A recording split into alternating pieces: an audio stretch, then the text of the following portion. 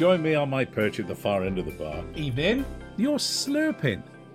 Is it the job of the barman to slurp in front of his guests? Of course, I've got to make sure that everything's in order with the ale. I can't be serving substandard booze, can I? I'm going to let our listener in on a secret here. Well, it's not much of a secret. Just before we came on to the podcast, I think that's the technical term, isn't it? No. As we came on to Under the no circumstances is that ever the technical term for anything. Not waggling a little finger and saying, "Come on, my beauty, come on. Come on to the podcast." We were talking about custard. Of course. This is the sort of thing we do. We don't see each other from, weeks on end sometimes. And within seconds, we can be onto various foodstuffs, normally sweet. Yeah. You were having a square of dark chocolate melt on your tongue as we joined our forces together tonight. Yes, that's my little And treat I mentioned for the day. that I just had a little repast, followed by half a bowl of bread and butter pudding with custard, egg custard. Now, let's dive into custard. Shall we? If we could do that, we could have a circus act. We could do, couldn't we? I can see us now. Diving into custard from 20 feet. Shorts that they used to wear in the 1930s. The hooped bathing suit. Yes. A twiddly moustache. We both got one of those. So I dare say a little bit of a wax. Up the rickety ladder we go. And the tensionous music is building as we take our dive into the deep pool of egg custard. Oh, it would have to be deep for us, though, wouldn't it? Not so much a splash as a bloop. Have you ever seen someone dive from a great height into a small pool? I've never seen that happen. I have. I've seen you? it. Yes. And I think it was at SeaWorld. Of course. It was either SeaWorld or somewhere else. In Florida? Yes, it was definitely in Florida. This person went up the enormous erection that was very precarious. Mm-hmm. Happens with age, doesn't it? Up the ladder in the bathing suit, and there is just a small pool at the bottom. When I say small pool, it was probably about 4 or 5 feet deep that you could see. Yes. There's an whether optical it went illusion. subterranean, I don't know. I see. But certainly the illusion was that it was 4 to 5 feet deep. When he dived off the board, Yes. did he have his hands together Yes. like they do? Yes. And did he go head first? The swan dive, up in the air and then Classical swan head dive. first. Yes, and then head first Well, into 4 feet of nutter. water. Talking of old circus acts, I haven't seen that, but do you remember a long time ago when we used to do a radio show? Yes. And we had something called a budget, and the use of the radio car, and producer Lady Joe. Oh, who came up with Joe. all sorts. I know where we can send Ben, and I think if I remember correctly, I was sent down to Shepton Mallet for the Bath and West Country show. Okay. And I interviewed a man before and after he was shot out of a cannon. I have no memory of that whatsoever. No memory of that? No memory of that at all. It was the same day we interviewed Rosie Boycott, the former editor of The Independent. Anyway, that's well done for that. I mean, if you've got an know, right? encyclopedic memory of that, God bless you. It will never go away. In my head, those things are linked. Rosie Boycott, former editor of The Independent, came on the radio. We talked to her about legalising cannabis, and then a man got shot out of a cannon. Of course. So- Of course. That's the way of all things. Anyway, the difference, please, in your own words, and not too many of them, if you can manage that, between egg custard and other custard. Other custard, egg custard, beautiful. Nice. That is the most brevitus. I made that word up as well. That's Well, I think we should now include. We Ever should been. hang on a minute. Let me just write that down. Brevitus. brevitus. Oh yes, okay. That word has now been written down, and will be passed down the generations. Brevitus. the most brevetous I've ever have been. Yes, excellent. To mangle the English language even more, I ever have been. Why is it we're not on the radio anymore? Actually, that's Have not you an heard the applicable radio joke. lately? we'd be perfectly suited. We've gone backwards. Circus acts. Before we move away from the bizarre and the wonderful, reminds me of, again, on the radio. I used to do an early evening program, which is where we first met, really. Yes. And do you remember a lady, an elderly lady, who used to call us from Cheltenham? Remind me. Well, she was an elderly lady, and she lived in Cheltenham, and she had a telephone, and she used to use it to phone us. But she had the most magnificent stories. Okay. I have no way of telling whether or not they were true, but she was one of those old gals who had a wonderful voice. Excellent. She was well in her 90s. She had lived a fantastic life. And amongst other things, she had been Stephen Fry's nanny. Wow. I mean, I must have been off that night because I definitely would have remembered that. She used to ring quite frequently. But the other thing that she told me was that in a wonderful life, a wonderful full life, she had travelled to America and taken part in some of the fairs, and been part of some of the fairs that travel around. Some of the travelling carnivals. fairs. Yeah. In those old caravans. She had been a carny. Wow. In America. Amazing. And guess what she did? She and you get 3 guesses here. She shot out a cannon and landed in a pool of custard. Is that? It was close, but no cigar, as they say in the carnival. She swallowed flaming knives. Well, she could have been the flaming knife swallower, but she wasn't. Okay. She juggled mace. Mace. Is that Mace's or Mace the Spice? Mace eye. She juggled geese on a slack wire. No, what she did was she rode the wall of death. Oh, the wall of death. Now I have seen that, but I mean, what a thing that is. Here's the first question that always springs into my mind for a lot of these things, but particularly in this case, who thought of that? Yeah, well, there you go. Who thought? Now, there's, how would you call it? A tube set in the ground. It wouldn't be called a tube, would it? What would it be called? It'd be called a ring. A ring. A circle, a circular wall. Yes, a circular wall set, almost gladiatorial, set in the ground, and at the bottom, someone would sit on a motorbike and build up speed until they could stop going round and round and round the bottom of this walled tube thing in the ground that we don't know the name of, and then slowly make their way up the wall until centrifugal force kept them there going round and round and round. Yeah. Around and round.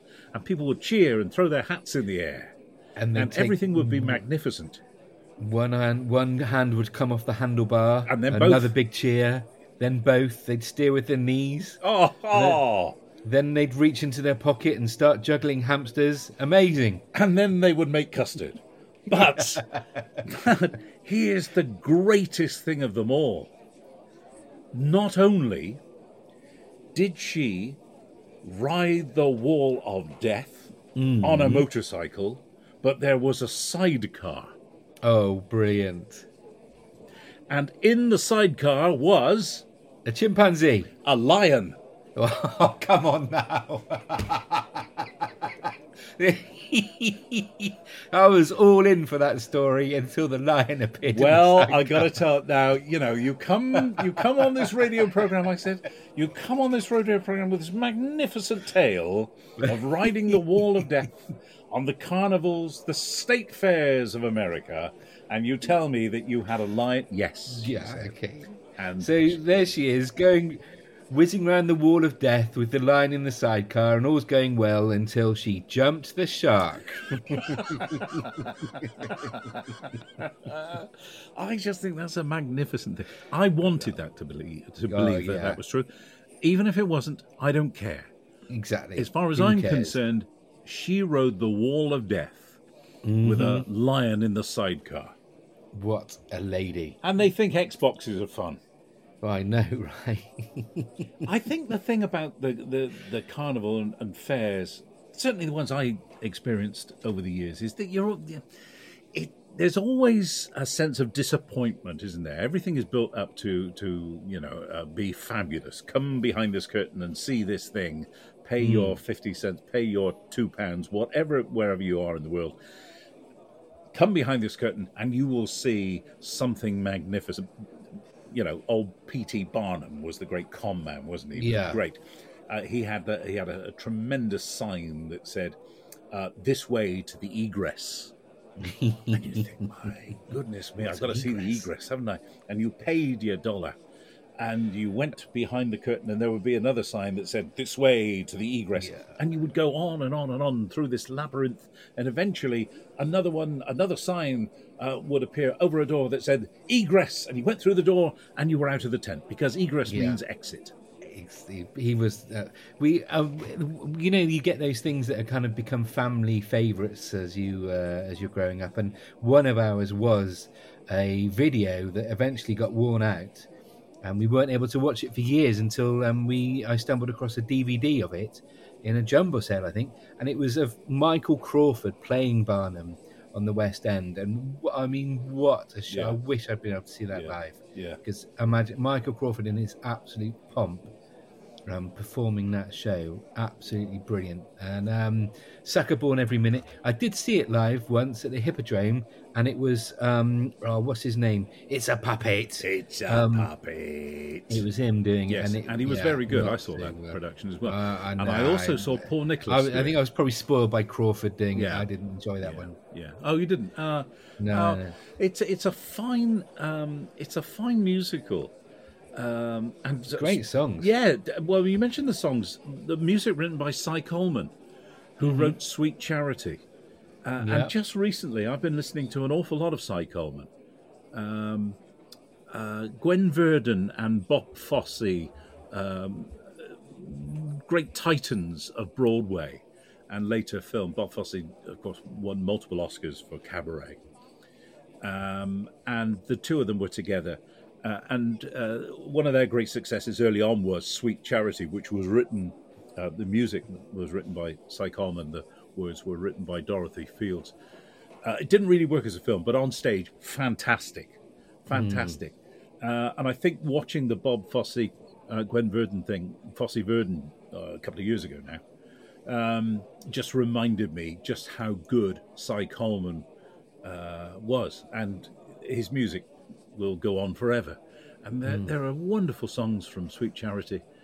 And then just recently I was listening to Barnum. Funny you should mention that. How comes you know what's going on inside my brain? It's kind of scary, that. Yeah, really. It is. So Cy Coleman has been on my radar now for a couple of weeks, and listening to a great jazz piano player as well. But yeah, the music of Barnum by Cy Coleman. Wonderful stuff. Now, I've got two important questions for you. All right. I'll take them in order. I'm ready. I'm braced. What are you having to drink? Well, because you're not leaving this bar tonight until you've ordered and consumed a drink. Right. Okay. In which... So you have to order a drink I have. Okay.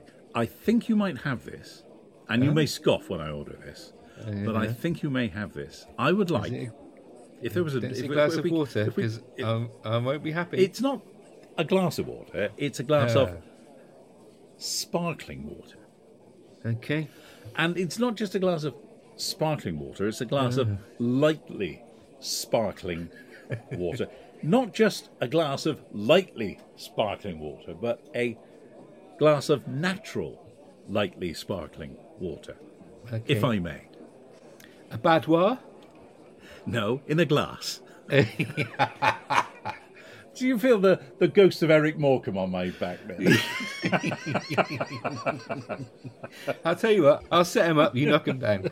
Okay, well, I'll obviously have to take a trip down to the cellar to go through my extensive selection. Just to find out if there's any damp down there and whether or not Yeah. it's bubbling. Yes, I know. Because I think if you add some of that mould from the ceiling into a glass of water, I think it might light the sparkle, mightn't it? Ah.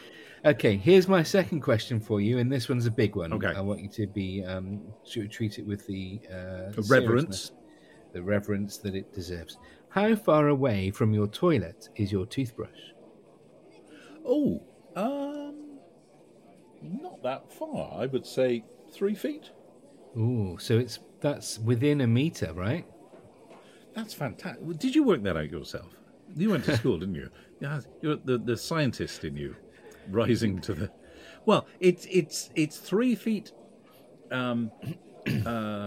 Horizontally, it's 3 feet, and it would be about 4 feet up. Okay, so comfortably within a meter. Right. I say again. Okay, well, in that case, I recommend that you may wish to move it. Ah. Because... Pourquoi? Do you remember in season 1 of The Far End of the Bar, hashtag TFEOTB, email us at thefarendofthebar@gmail.com. I used to bring you updates from things what Tobias has said. Oh, yes. And one of the things what Tobias said to me was, do you remember we were in the toilet in the separate cubicles, and I just heard the voice from the other cubicle go, "Do you sit or stand?" And this is here's another one. Write this one down.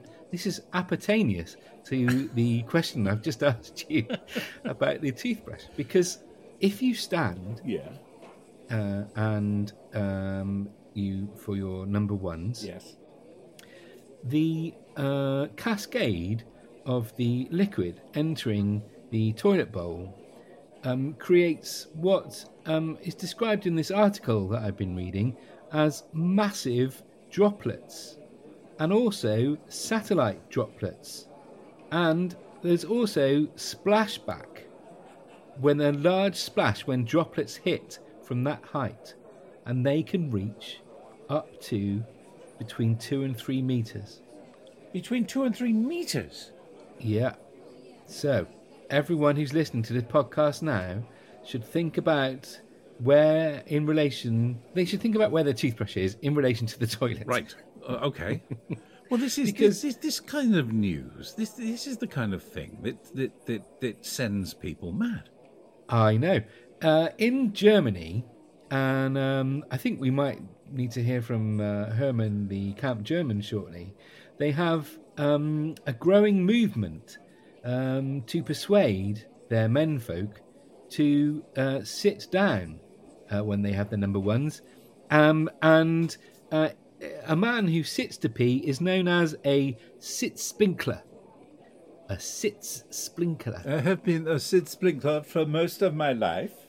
There's a device called a WC Geist, which lives under the toilet seat, and if you lift the seat in order to do your number one, a voice orders you to sit down. Sitzspinkler! And the genius moment about this particular device that you can buy is you can get it with the voice of Angela Merkel. Oh, wonderful. You see, having brought that piece of knowledge to us, I think that we should adopt this Sitzspinkler. And much in the same way as the sat-nav voices have taken celebrities on board, Yes. and with Angela Merkel in mind, leading the way. I think I can see a new opening here for Anne Widdecombe. Absolutely, Anne Widdecombe. And because if she told you to sit down, you would sit down, wouldn't you? I mean, just to shoehorn in. If only our listener could see your face. The disdain. I cannot tell you the disdain which just it went from his forehead to his chin.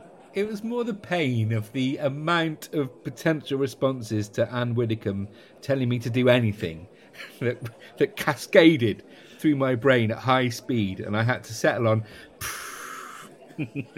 as the only one appropriate to add to the podcast. But I like that idea of adding more and more celebrity voices to the device that orders you to sit down, and just to shoehorn in the one impression I can do vaguely accurately. Just to imagine Alan Green voicing the device. Sit down. There we go. Alan Green, 5 Live. Sit down.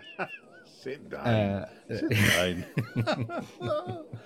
Wonderful. So we should launch the British equivalent of the German campaign. We should to encourage the men. We should, to sit down. and we would dearly like suggestions, please, for who should be the voice of the British. Say it again in German. It's called a WC Geist. WC Geist. It's the toilet ghost. Is the literal translation. Okay. So it could be this, couldn't it? It could. Ooh. Very. Oh, that's nice. You lift up the toilet lid and it goes. Ooh. That would be frightening. Can you imagine? You get up in the middle of the night, as I am prone to do these days, 2 or 3 times. Yep. And you go it. Can I never turn the light on? Do you turn the light on? No, I know where everything is. I mean, I do turn it on occasionally just to make sure I've moved the toothbrush far enough away. Fair enough. But generally speaking, I wonder, with some accuracy, never bashing the toe, from one side of the bed through to the ensuite, and in complete darkness, maybe just the light of the moon coming through the frosted glass. I do my business, having lifted the lid. But if I got in there and it was very gothic with the light of the moon coming through the frosted glass and darkness, and I lifted the lid and it went. I think I need to have a word with Mrs. Lewis and arrange a prank. That would give you the willies, wouldn't it? Good God. Yeah, it'd give you another willy. Talking of inventions, come with me, if you would, to the late 18th century in Paris. Okay. Oh, oui, c'est bon. Le Parisien. Une baguette et 2 croissants, s'il vous plaît, madame. Daddy, he's got all the palare, this fella. And he only ever goes in a tent. Fluent. The ladies of Gay Paris in the 18th century were making use of something which had happened in America. Remember Benjamin Franklin and his kite and not electricity? Personally, but I remember hearing of him. Yes. Well, he didn't invent electricity. He didn't even discover electricity, but he did some experiments with electricity. And part of the results of these experiments was the invention of the lightning rod. So you've got a lightning rod, it conducts the electricity and it takes it to ground, or into a pot where he put the lightning in a jar, didn't he? I think, as far as I remember. Did he? I'm pretty sure there was no marmalade I'm in going it. to have to revisit the Benjamin Franklin story. Anyway, the ladies of 18th century Paris, being very fashion conscious, of course, and being it being a very scientific age where new things came online all the time, were given to going into milliners and asking for a new chapeau, une hâte, s'il vous plaît, sans lightning rod. Avec lightning rod or Avec, sans lightning? Avec lightning rod. To which their milliner would say, "Mais oui, où est le lightning rod?" Gosh, it's like a talking tricolor. Isn't it just? They wore hats with a lightning conductor on them, and they were very fashionable. Goodness me! And this lightning conductor would come out the top of the hat. These very much like the wigs of the previous century. They would get bigger and bigger and bigger. These hats would be quite statuesque, and there would be a lightning conductor and a lightning rod sticking out, and then from the top of the lightning rod would come a wire which would go all the way down the back of the lady over the bustle and past past the gusset. And down to the very bottom of her dress, her fashionable dress, to ground. So if the lady walking through Paris suddenly got struck by lightning, she would not be affected, but the lightning rod would conduct the electricity, send it down the back of the dress and to ground where this wire was trailing her. Well, a big problem, was it? The Parisian ladies being hit by lightning? It was afterwards. Trying to get them on the bus was a bit difficult. but the men. Anytime they went near a Dodgem ride must have been fun. I think this is how the Dodgems were first invented. Funnily enough, they were invented by someone. Billy Butlin watched the ladies of Gay Paris perambulating along the side of the Seine, wearing their lightning conductor hats, and he thought, if I just put a little bit of rubber around that woman, she could be a Dodgem. But the gentlemen were feeling very, very left out because a lightning rod on top of a top hat would never have. No. Why? No. Why would the lady be avoiding the lightning and not the men? So they had umbrellas with the lightning rod on the top of the umbrella, and then the wire hanging off the umbrella and going to ground. Fantastic! Yeah. The age of science. Take this, Mrs. Pierre. I have an umbrella. You think you can singe my eyebrows? No chance. Yeah, so the lightning rod, very, very fashionable in 18th century Paris. What a beautiful scene to imagine, in the style of one of the old master painters, recreating the scene of the French women and men perambulating along the banks of the Seine.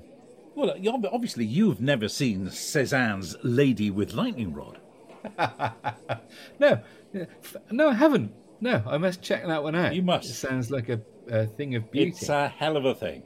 I've been thinking about updating the walls of the Rat and Thistle here with some. It's about time you bought some paintings off me.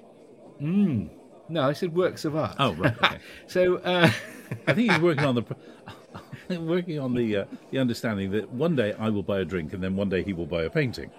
Yeah. Well, I'll tell you what. We can come to a gentleman's agreement here. Yes. I will let you pay for your drink with a painting. Oh! The barter system is alive and well. Yeah, absolutely. In the manner of an old-fashioned barterous. Write that one down, barterous. Exchange. That's three new words. I mean, if you count creating new words just by adding us to the end of them, I've done well tonight, haven't I?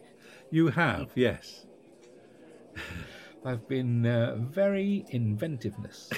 I think you'll find that you've been inventivated. I am an inventivator. So, all right. Well, listen, inventivatorist. It's about that time, isn't it? You have to go and get the chips for Mrs. Lewis. I do. I have to go and get the chips for the old girl, and you'll notice that the dog is not with me this evening. Oh, is the dog unwell? The dog is out looking for a lightning conductor. Well, the dog's got more sense than the pair of us put together. Indeed. That's what's happened there. Well, I'll wish you adieu. Nice to see you. Thanks for coming. And I'll see you next time. Aye. Take care. Reservoir. Cheers. Toodle pip. That's time at the far end of the bar. You've been listening to Richard Lewis and Ben Orr. Find the fellas on all the socials. Just search #TFEOTB or send them an email. It's thefarendofthebar@gmail.com. Most importantly, spread the word. Tell your friends and enemies, colleagues and family about this amazing podcast you've been listening to. We'll love you forever.